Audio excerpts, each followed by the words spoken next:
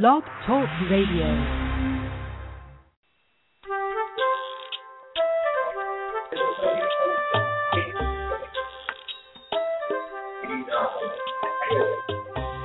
Hi there. Welcome to Teach Me to Talk, the podcast. This is Laura Mai, pediatric speech-language pathologist, and boy, do I have a set of interesting circumstances going on right now.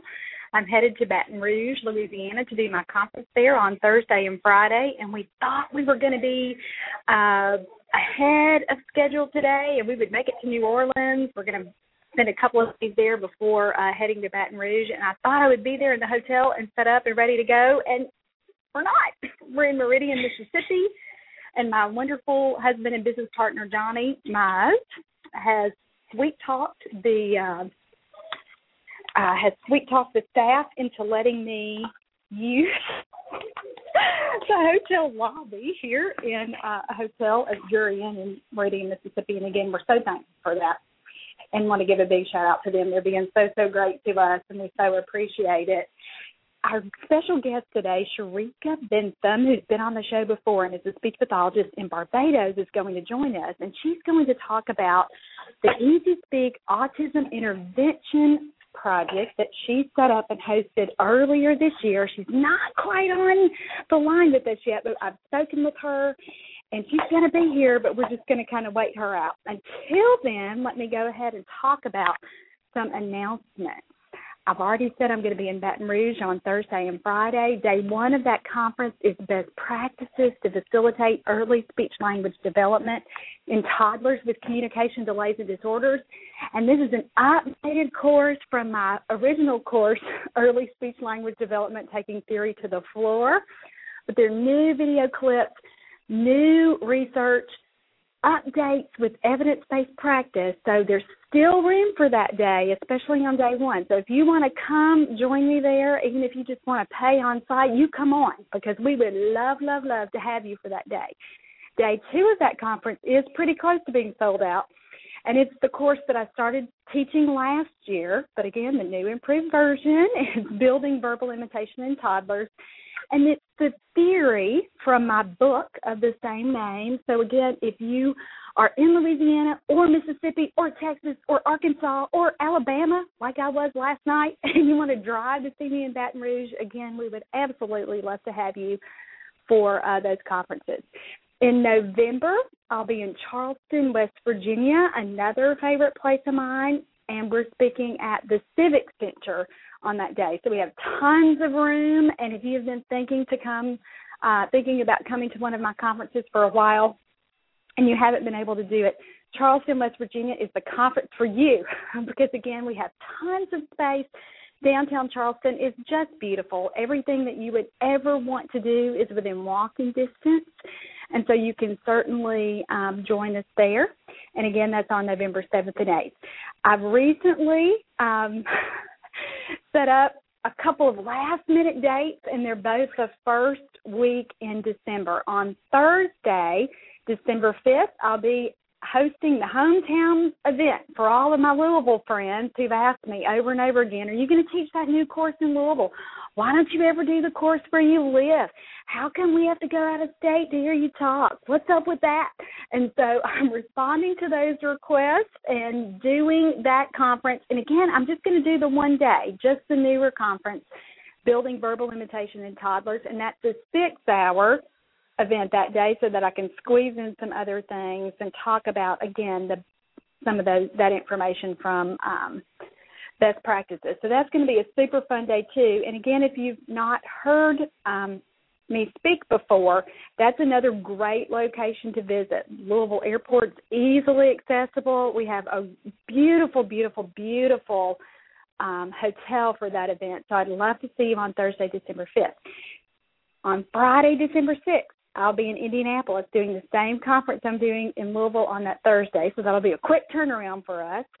So join us there if that's more convenient for you. And, again, all of the registration information is on my website at teachmetotalk.com, and you can easily register there. If you are having any kind of problem at all, email me, and I will help you through that process. Sometimes maybe you're not as familiar with technology. You just need a little bit of help. You'd rather register by phone, whatever the circumstance may be. Email me at laura@teachmetotalk.com. We'll set that time up, or you can call our office number. And, again, I'll be happy to help you with that. Other announcements while we're waiting on Sharika to join us. Let me talk to you about the DVD course that's available for ASHA CEU credit.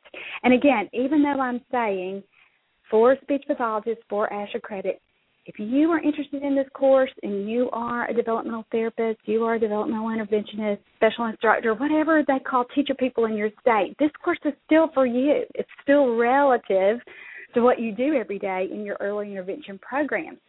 So check it out. And, again, it's the expanded version of day one of my course, Early Speech-Language Development, Taking Theory to the Floor.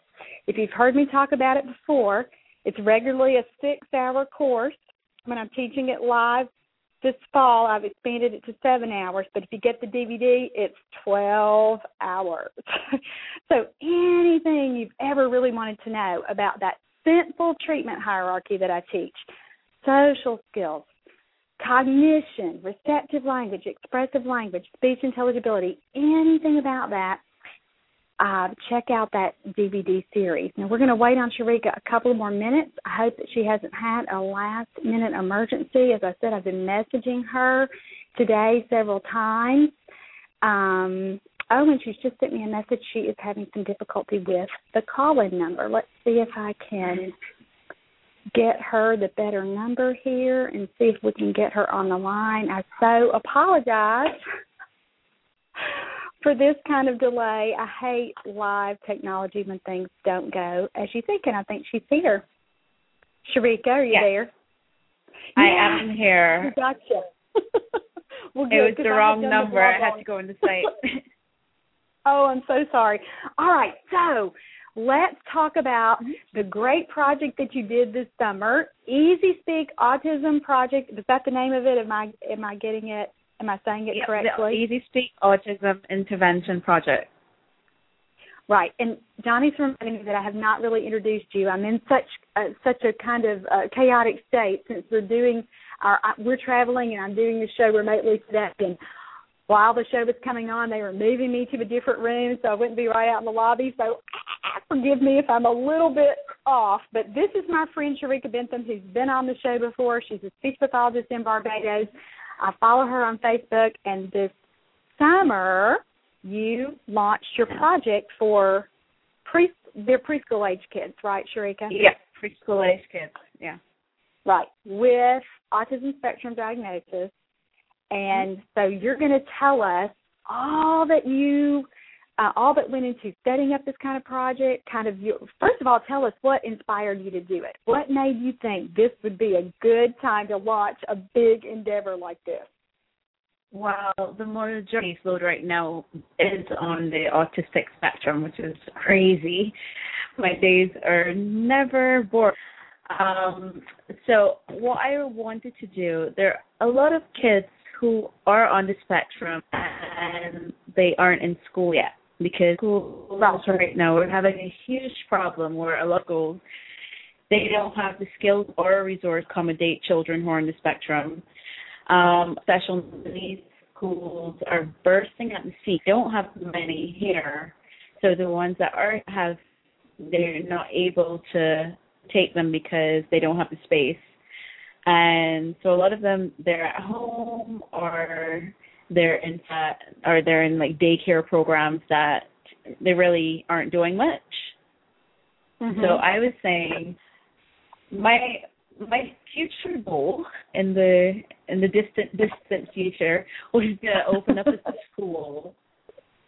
Right. School sort of program for them. So I spoke to some special needs teachers who are really interested in doing it.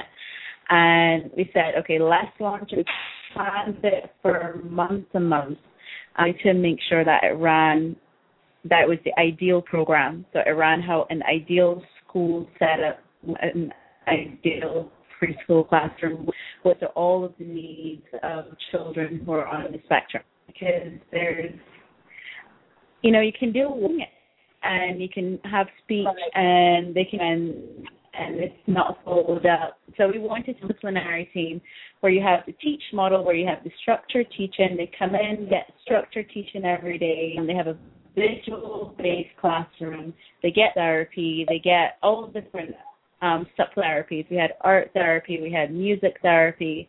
And you just cater to the whole child.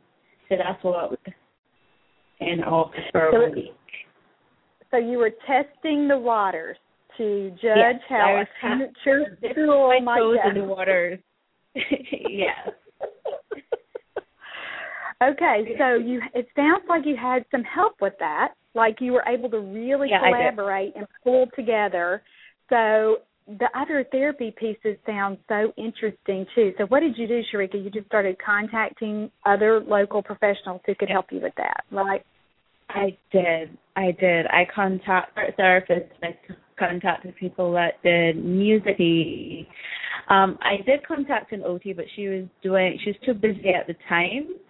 So we were to an OT in the U.S., sent different strategies that we could use and incorporate. So we would OT support, OTs for occupational, for the listeners who don't know. We have that OT support, but we didn't have an OT present, but they still were able to do activities that help with those daily living and those daily skills. And And certainly meeting those children, meeting their sensory needs had to be a high priority, because we know virtually every child on the autism spectrum has sensory issues that we have to address. And I always talk to speech pathologists who say, I don't know sensory, or I don't do sensory. And I always want to say, how do you even do this job if you're not constantly using sensory strategies? Because I think it's such an important part of any program, regardless of whether we're talking about a classroom-based preschool program or just an individual child who's on the spectrum. I can't imagine doing a 30-minute session without using some sensory support. So I know that was a big part of your day. Yeah, even if you didn't have an OT there physically present with you. Yeah, it was a huge part of the program. We even had a sensory corner because our classroom it was set up into stations. Our center, we had the sensory corner, we had the listening center, and everything had its role. Because our children on the spectrum, they're very visual learners. Having those visuals was such a huge help with and support for trans, because you're moving from one place to another. You need to know why I'm pulling you in this direction, or everybody's moving in this direction. So the visual is definitely with that ease of transition. Yeah, and we have to remember with most of those children who are on the spectrum, language is usually not a strength for them. I mean, after all, that's why they're getting speech therapy. So even telling a child verbal direction, so that's a visual support system like pictures, and a picture schedule would be so important for those little guys, so they understand what's happening when telling them those words, those verbal directions don't always make sense. So for our listeners who are newer therapists, or especially for our listeners who are parents and who maybe this is one of the first shows that they're listening to, we always have to keep in mind how we can help our little friends compensate for their weaknesses. And if they have difficulty listening to and understanding language, using visual supports like Sharika's talking about are a huge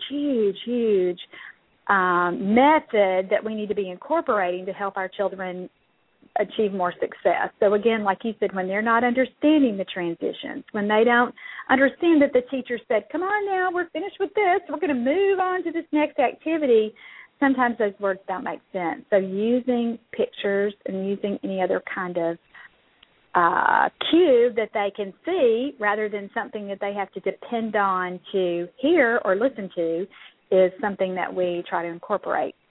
with our little guys, especially with ASD.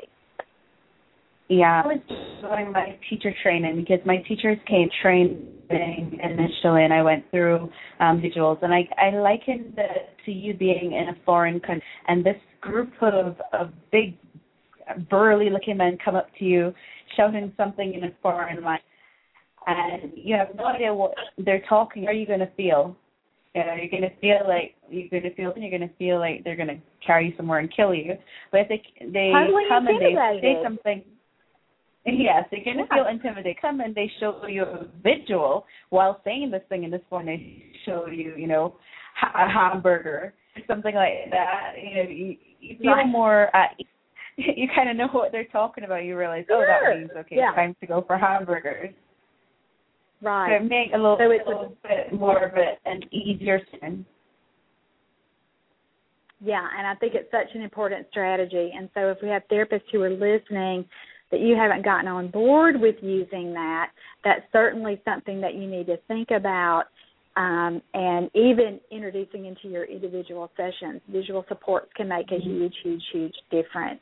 Ms. Sharika, you mentioned the TEACH program, which is a visually, it's all driven by using visual teaching methods. And again, this is a strength for so many of our little preschool friends who are on the spectrum. And so talk a little bit about that structured teaching method. I use it all the time, but talk about, again, how you decided to use that program, what activities that you pulled from that. And you might even talk a little bit about the background information and how you started to be interested in those kinds of teaching methods. Okay, sure. I like to go TEACH, and TEACH is actually TECCAH. It stands for Treatment and Educatistic and Related Communication to Handicapped Children. It's usually used primarily for children who are on the spectrum. I saw TEACH before I was a speech therapist. When I was working, I was shadowing a clinical psychologist initially, and I saw the structure of it. They have structured teaching to help children function within everyday society. It helps them function within the classroom, the home setting, whatever setting they're in. What happens is that you have a format, you have your set schedule or your set activities to do. You work from left, so they're placed on your table. On the left, what activities you're going to do, whether it be fixing a pilot, whether it be learning how to set a table, so having setting, whether it be writing letters, fixing Mr. Potato Head. It depends on your specific goal for each child. So you do that. Right, and the child's developmental level.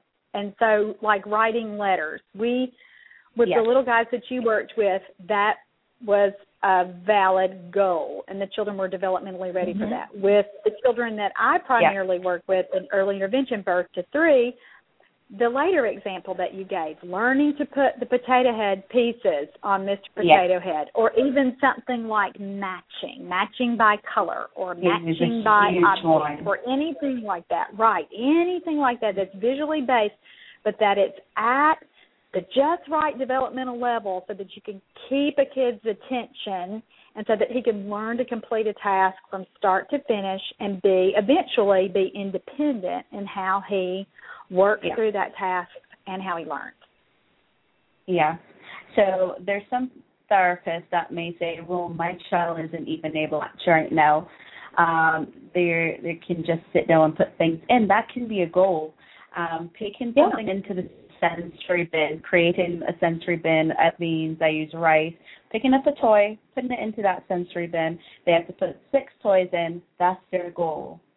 You know, and every time they do it, I like to say in, so that you can get that language of it as well.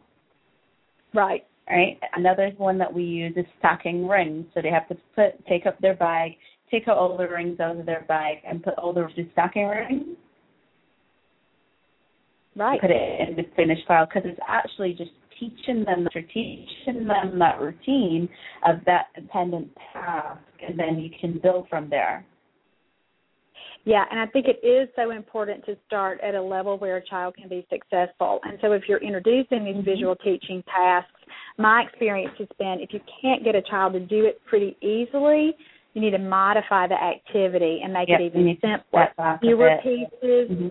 Yeah, fewer pieces or something that, again, is not quite so challenging so that you can really get a child through the entire routine, start to finish, in one sitting, so that, again, you accomplish the whole darn thing and they can move on to be independent with that. And so many times people still start at a level that's a little bit too high, so you want to be sure that you're using these simpler activities that you're talking about. Now, what's your best resource for getting teach activities, Sharika? And then after you talk about yours, I'll share some of mine.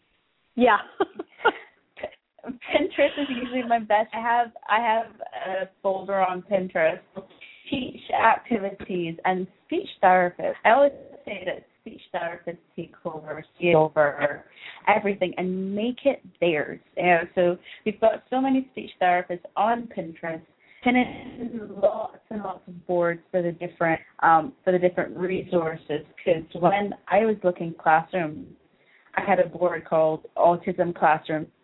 And I got so many ideas from all linked to the blog that talks about how to set up the class and different resources to direct. And then the teach activities, which I have on the other board, it's just this resource of how to do from the very, very, very basic activities up to the more complex activities who you would say are more high functioning. Shoebox task.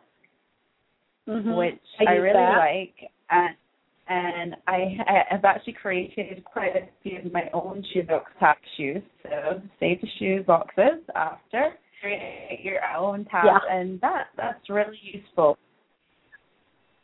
Yeah, I love Pinterest for doing that. And anyone, if you're already on Pinterest and you don't follow accounts already who pin those kinds of things, you can just search teach or search visual teaching activities, and lots of options will come up. Now, with teachmetotalk.com, I have lots and lots of boards on Pinterest, and one of them says, for my little friend, ... and that's where I started just pulling and pinning these kinds of activities for two specific children that I was working with so that their moms, who were also on Pinterest, could see those. And then we could collaborate and talk together about how to use the activity first in a therapy session. And then I always turn those teach activities over to moms and dads as part of their home programming.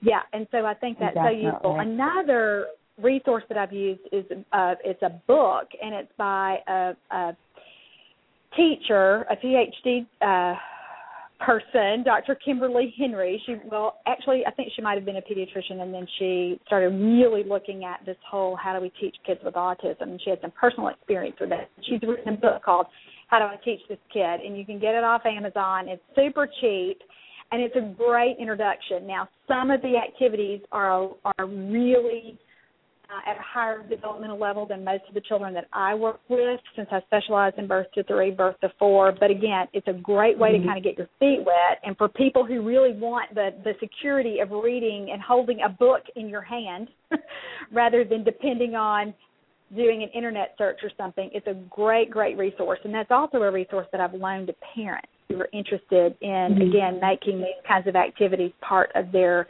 home program. So that's a super resource. And I think just Googling teach and teach activities, you can come across so many blogs. And so whether it be a parent blog or a teacher blog or a speech pathologist who use these kinds of visual structure teaching activities, and you can really come up with some nice ideas. Back in the winter, I did some last year, in the beginning of 2012, put together some therapy guides with some great holiday-related therapy activities that were all based on this kind of visual teaching. So anybody who wants to check those out too, you can find those at teachmetotalk.com. It's really, I first learned about those from a psychologist too, and I really like how we can take that program and again tweak it so that we can incorporate our language skills as well.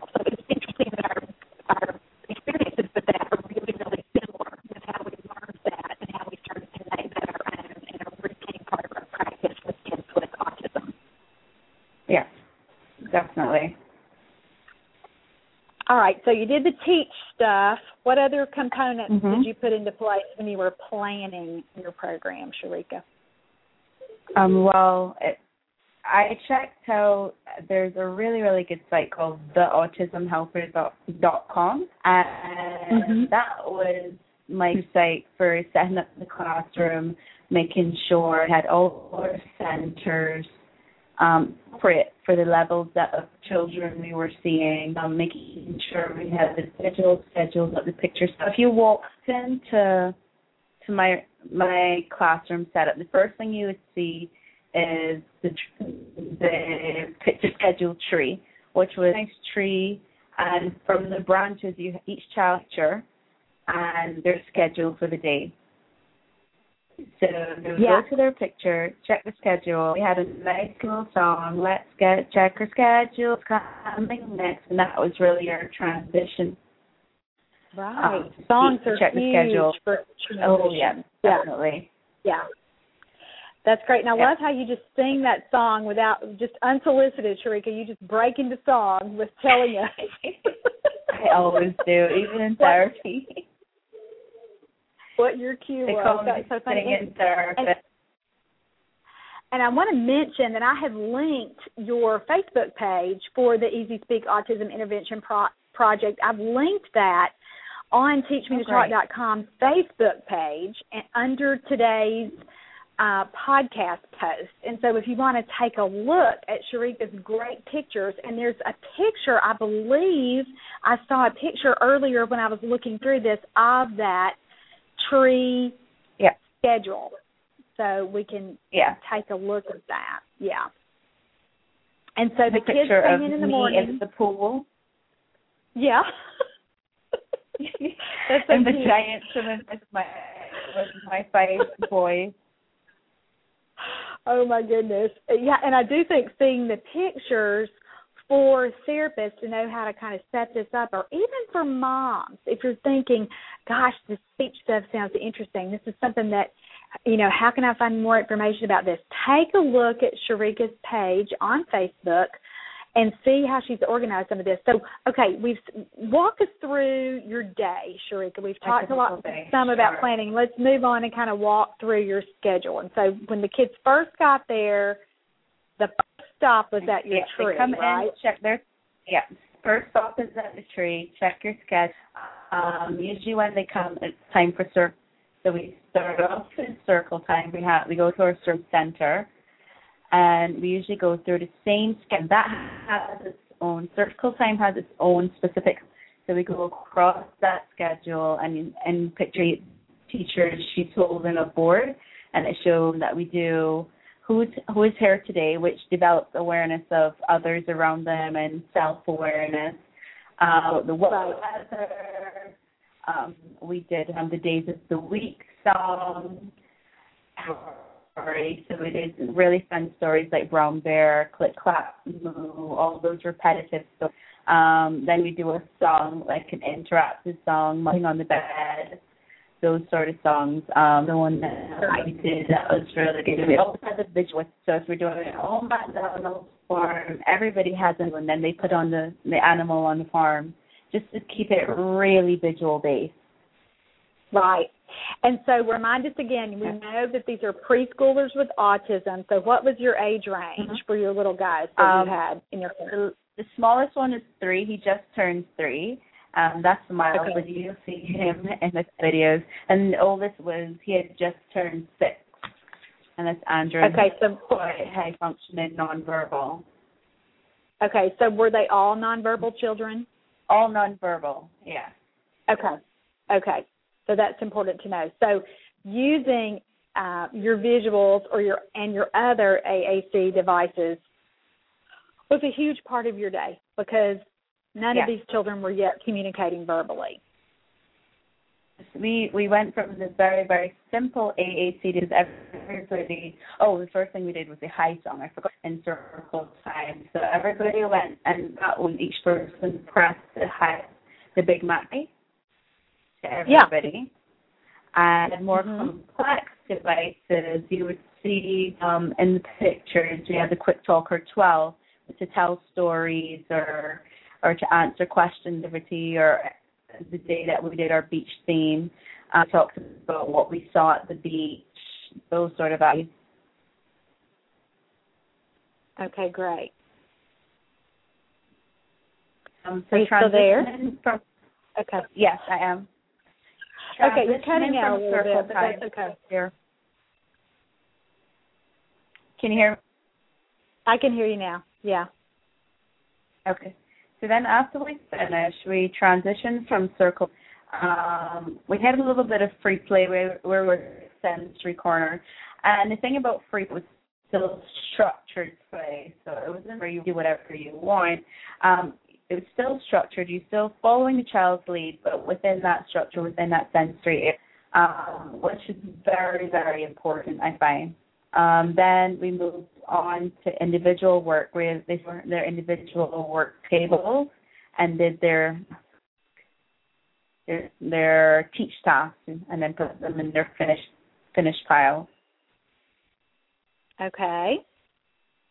Okay, just making sure you're still there. I'm still here. So what did you do after their individual time? What came next in your day? So after individual time, there was group work. So we had a nice big group activity, because children who are on the spectrum, what I talk to my teachers about and what I really reinforce is that they like to be alone. They like to play. They like to engage in lots of what we call solitary play.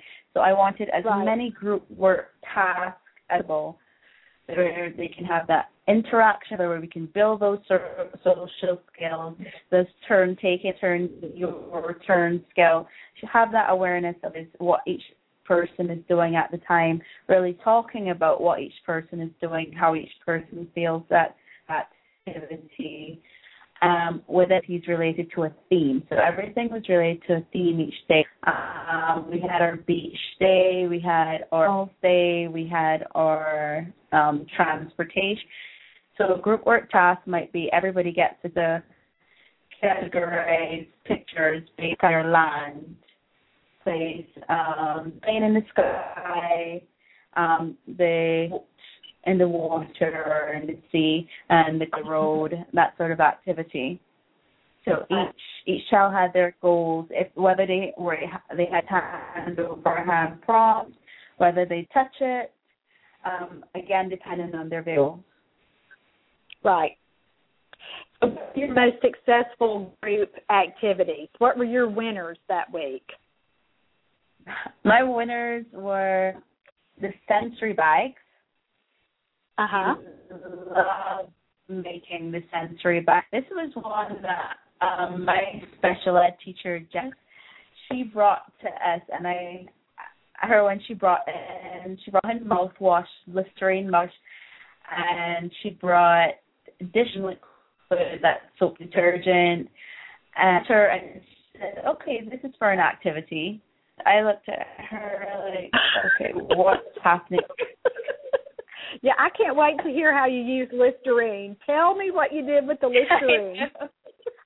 What she did is that we poured Listerine into the bag, tear gel in with it, poured in the glitter, we had language around it. Like we had pour, we had swish, swish, swish, and splash, splash, splash. We had lots of little sound in it, and I was still a little bit skeptical at but she then poured glitter and then sealed it with those bag sealers. I don't know what you call them, but you put the bag in and you seal it with the sealer. Right, those vacuum sealers. Yeah. Yes. And it created this sensory bag that all of the boys were soaking by. Them up and they threw them around, and because when you touch it, it has that texture, because it has the gel or whatever it is inside of it. It's pretty too, because of the glitter. You have the blue wash. Right. And so it's pretty visual. By these sensory bags. Yeah.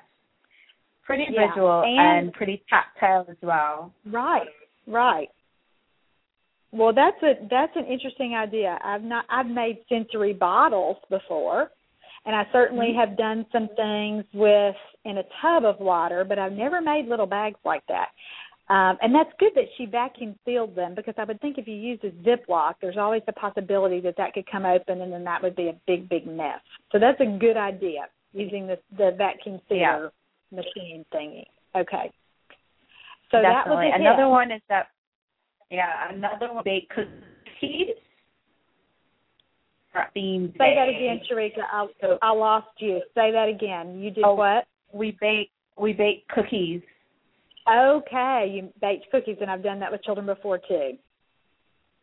Yeah, so we used our cookies. It was for our animals theme, so in the shape of animals, and we sang another song around it, and everybody got to carry home a cookie and parent press, because that fit into our activity living theme as well, because it's really something that's functional, something you can do at home, something that the parents can do at home.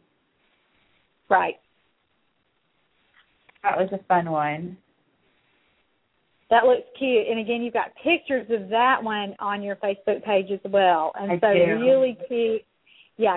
So you use cookie cutters and have your dough in the shape of animals. And if you don't want to do a cooking project with that, I make Play-Doh animals all the time with those kinds of cookie cutters. And that's a fun activity that, again, so many of our little guys, unless you're engaging them with something they can touch or using that tactile sense, they don't always want to stay with you. But that's an activity that's great. And even for kids who have those tactile aversions, these kinds of things are usually so interesting and so novel, they want to participate anyway. Even if they're not quite sure about it at the beginning, you can still provide some support and almost always get a child to participate.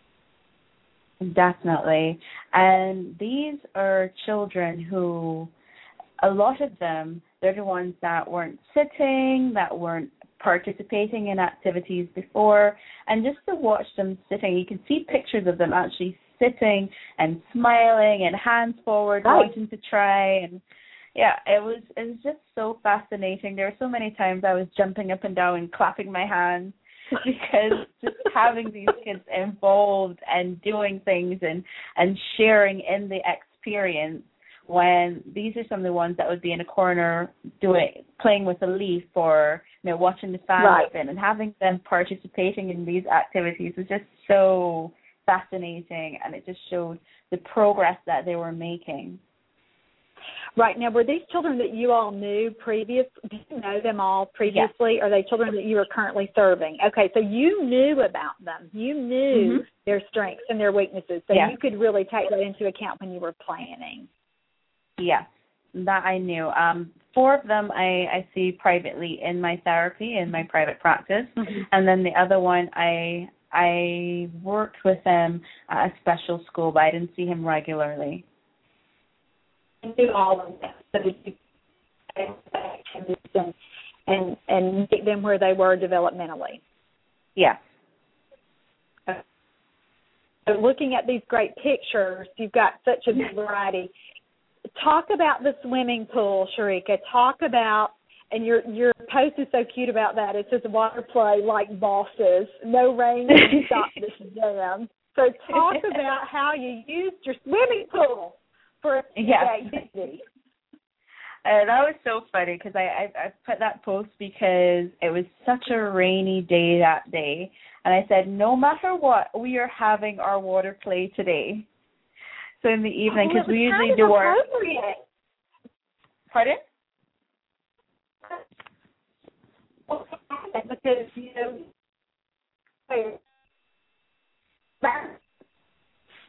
I think you're breaking up for me. I'm just saying water with the rain. Again, that was, God-given on that day, because what a better way to talk about rain and wet than... True. When everything is wet, right? Yes, that is true. But they loved it. There was one little one that he was scared to get into the water, but I think that when he saw everybody else doing it, and that it was okay. He was first quite approach avoidant, stepping and then going back, but then everybody got into the water and they had a blast. And we just had our goals, because I was the person in charge of that activity, because it was more of a speech therapy lesson and a play lesson. So we were doing things like splash, and we had the toys in, and we did pour, and we were doing things like motor imitation, so everybody had to stamp their feet in the pool, and we would follow what another child was doing. And if one child started to splash with their hands, we all splashed with our hands too. So it was so good.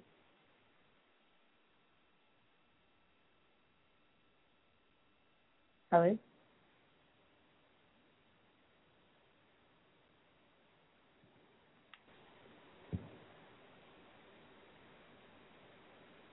I think I've lost you.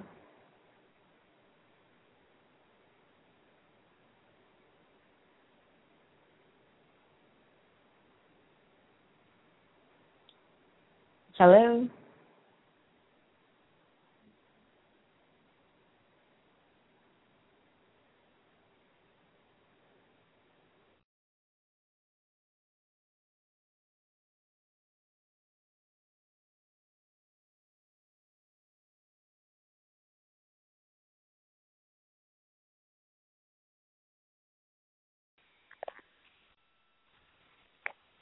Okay.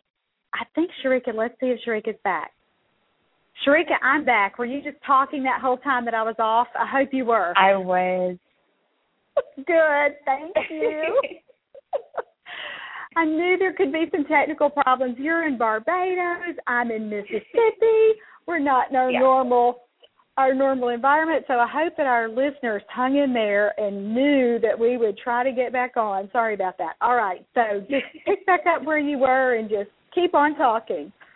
Okay. Yeah, so I was saying how much fun the water play was, because we did lots of play activities in the pool, and they didn't want to leave the pool when the parents came. So that was good.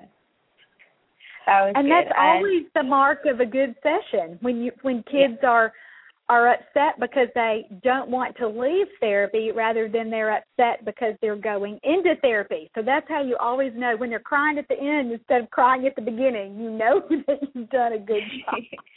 That's true. And what I really was glad to see was the hope that parents had, because these are parents that they're not sure what's going to happen to their children. They've got the diagnosis of autism.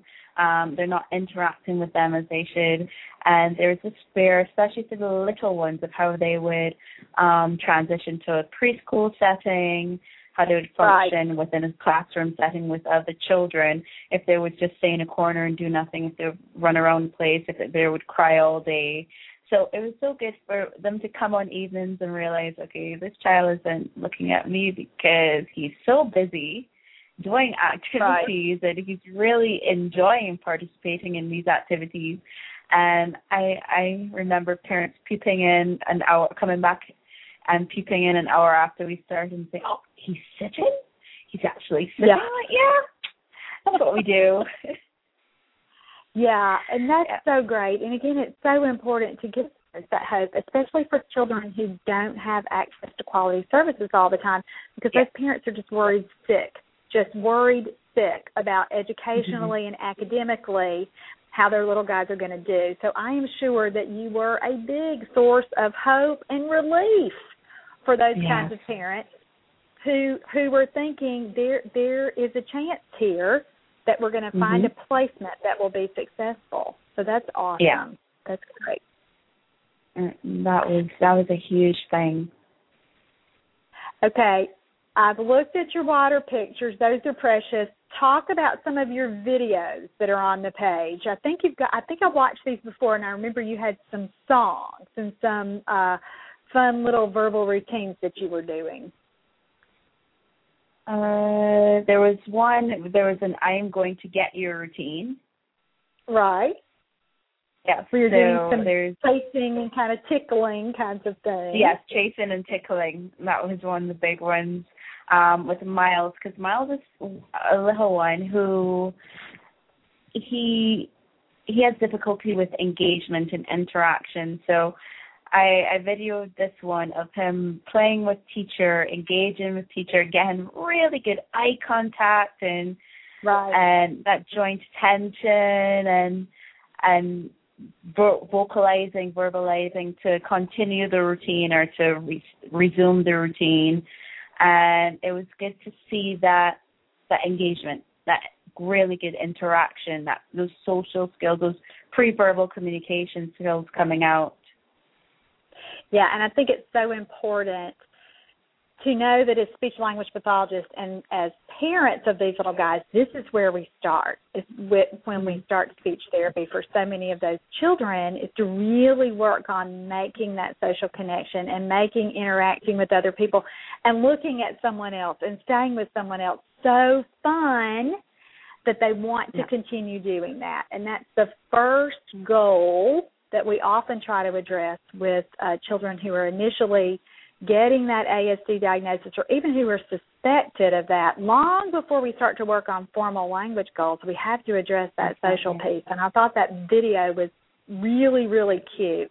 And again, you can take a look at that yourself if you're on Facebook on Sharika's great page about her project, and I've linked it at teachmetotalk.com's Facebook page. I think I said that earlier, but we've had so many technical problems, I want to be sure to repeat that so anyone can know where to see the great pictures and activities that we're talking about. All right, so we've talked about we talked about how you set up the program.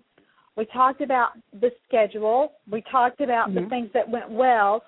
What are the lessons you learned, Sharika? What will you do differently next time? Because I think this is what makes a good therapist even better. When you can look back at a session or look back at a project and say, that was good, but next time I'm going to make it even better. And that's what I think we constantly need to challenge ourselves to do. So tell me your lessons and tell me what you'll do differently next time. Okay. I think, yes, it was you I had interacted with initially when I sent this message to the SLP. It was the second day after I had started. And my problem, because, you have this whole idea of how everything's going to run so smoothly in your head, and then real life happens. Absolutely chaotic in real life. And I just hit this panic point, and I thought, how do you get them to sit? Right. We've got the visuals, we've got everything happening. How do we get them to sit now? And I got some really, really good ideas from speech therapists on Facebook, from Laura, and we did the sensory things. We did the person-on-person support, so having the child sit on a helper or a teacher, and just having that deep pressure to help the child to sit and to be regulated, because that's the most important thing, for a child to be regulated within their environment. Right, and by about the third or fourth day, you still had a couple hiccups, but most of them were sitting, and we had the wobble cushion and sensory cushions, and they were sitting on those and playing with them. And I was saying, yes, we can send this from the first day, but it worked. It worked, definitely. Being able to take data was another huge obstacle, I would say. Because you have all the teachers, you have a group of very, very busy children, and being able to say, well, the child sat for 5 minutes at this time, we were able to accomplish this, but 5 out of 5 times or 10 out of 10 times, we were only able to do that at the end of the day, and sometimes you forget what I'm you back. did in the Go morning. ahead. Yeah, and sometimes you forget what you did in the morning. So being able to take that data during the day and have forms that you can just tick off some things quickly, or you have forms of your goals that you can tick off during the day, would be something that would be a lot more beneficial, so that you can have an idea to monitor your progress across the week. And we only picked up on that way to do things later in the week. So I would like that from the very beginning, so that we can have that a baseline and then that overall progress. Right. And keeping data is important. A lot of times therapists either get too consumed with keeping data and they're not as spontaneous with children, and so you kind of lose that creativity piece because you're so worried about doing your checks and minuses on the piece of paper. But you can't go so far the other way that you're totally willy-nilly, and you can't prove and you can't document the nice changes that happen during a session because you didn't have a good enough plan or a good enough tool to use. So that's great that you figured that out as you went along too. Yeah, and I wanted to have a bit more parent involvement if I'm running it again, because the parents really, they saw videos, they saw pictures, but I would have liked them to see more of it live, know, or having them be able to come in and do a session together. Right. What worked well for me, when we had our playgroup program, and we did that, and again, it was 10 years ago now, 11 years ago, that I got to run that program. And so many of the things that you talked about brought back so many good memories. And I just loved doing that kind of intervention with children. But we had closed-circuit television. And so parents, even if they weren't still in the room, they could really watch. And we tried to use kind of an observation window. But if the light is just right, children realize and can see their parents on the other side, even if it's just a shadow, and they were way too distracted by that. But we found in just an inexpensive closed-circuit TV with a monitor, cameras inside the classroom and a monitor in the lobby, and we called it Playgroup TV, that parents stood there and watched it, and sometimes parents stayed the whole 2.5 hours because they were so excited about what their children were getting to do. And then we had great carryover and follow-through because they could see it. And I like bringing parents into the classroom, too, so that they're involved, but sometimes their children then really thought it was time to go. When they saw Mom appear, they thought, okay, I'm out of here. Yeah, sure. So the monitoring system worked well for us. And I know all programs don't have those kinds of resources, and you can't always do that. But for me, that was optimal for a parent to be able to do that kind of thing, because then they could see exactly what we were doing. Yeah, sounds good. Yeah. What other lessons? What will you do differently next time? Anything else? Probably have a bit more functional activities, because we only had one, what we call the tour day, where we were able to take the children out and experience all the different themes. It was like a joining of all the different themes that we did during the week, because we went to the petting zoo to see the animals, we went on the bus, so we had a social story about the bus. We went to the beach and picked up shells and splashed our feet in the water. But I wanted to have something that was a little bit more functional. Right. Maybe every day. Activity. Right. Yes. So that they can go out and maybe in the evenings and do things. So I think that's a great goal. It's a great goal, and I think sometimes you don't get any better information about a child regarding carryover other than seeing them in a new environment and seeing if they can retain their new little skills and if they can demonstrate those new little skills outside of the setting in which they first learned it. So I think field trips and community outings and those kinds of things are so important. Or it's important, children that I've seen at home, we've set those situations up so that I've seen them in another setting. And for some children, even if you've seen them routinely in their own homes and then you see them at a grandparent's house, they're totally different children.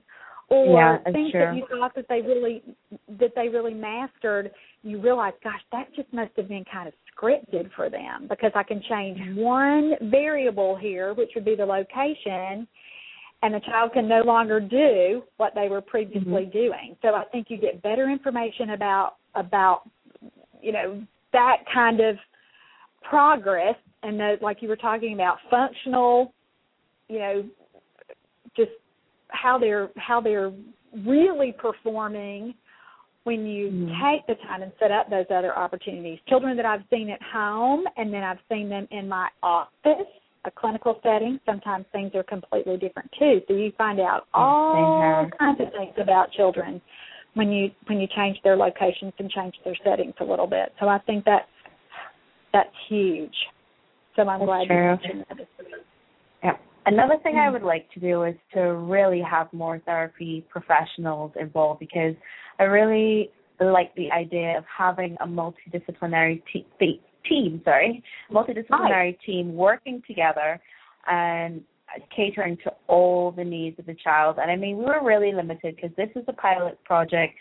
We didn't have much funding at all, because we were able to get some funding from the Variety Club Barbados, and they were able to sponsor 2 of our children to come. But in terms of resources and funding, it was still quite limited, so we weren't able to get as many of the professionals as we would have wanted. And I would like to arrange it another time so we can get more funding, have, say, the occupational therapist and have a play therapist in, because I've been speaking to a really good play therapist recently, and she has some amazing toys and some really good activities, and having maybe physio and to do different activities together so that we can have that team approach to doing therapy.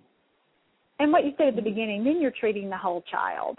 And I think a lot of us as early interventionists, we do become pretty good at wearing a lot of different hats. We are all at some point in time doing OT things and doing art therapy and doing music therapy. But it is nice to have another professional that's all they do and it's their forte, and it's so nice to be able to get another perspective on that.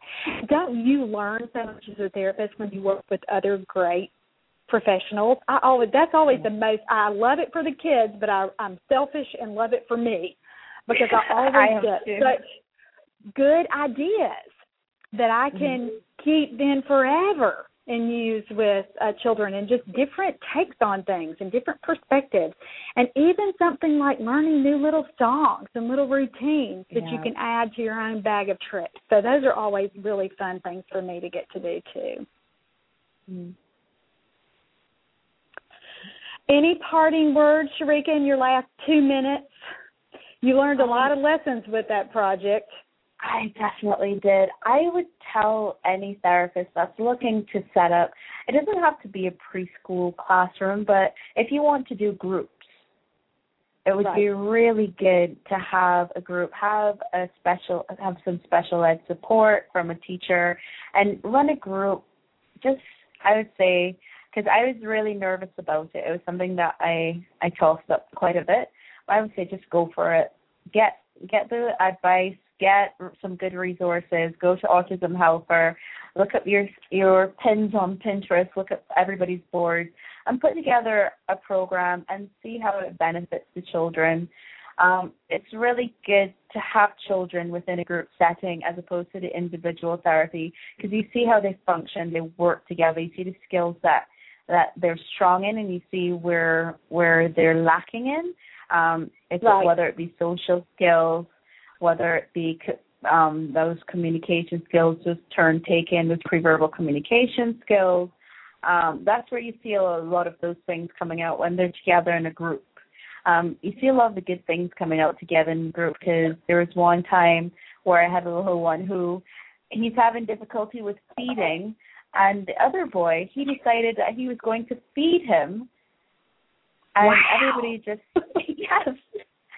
everybody just froze in that moment where he decided he was going to feed him, and he opened his mouth and showed him how to say ah, and you just saw those strands coming out. Yeah, and it's something that you wouldn't see generally. Yeah, you wouldn't have known that had you not had other children there. I think peer experiences are so important. Let me just say one quick word.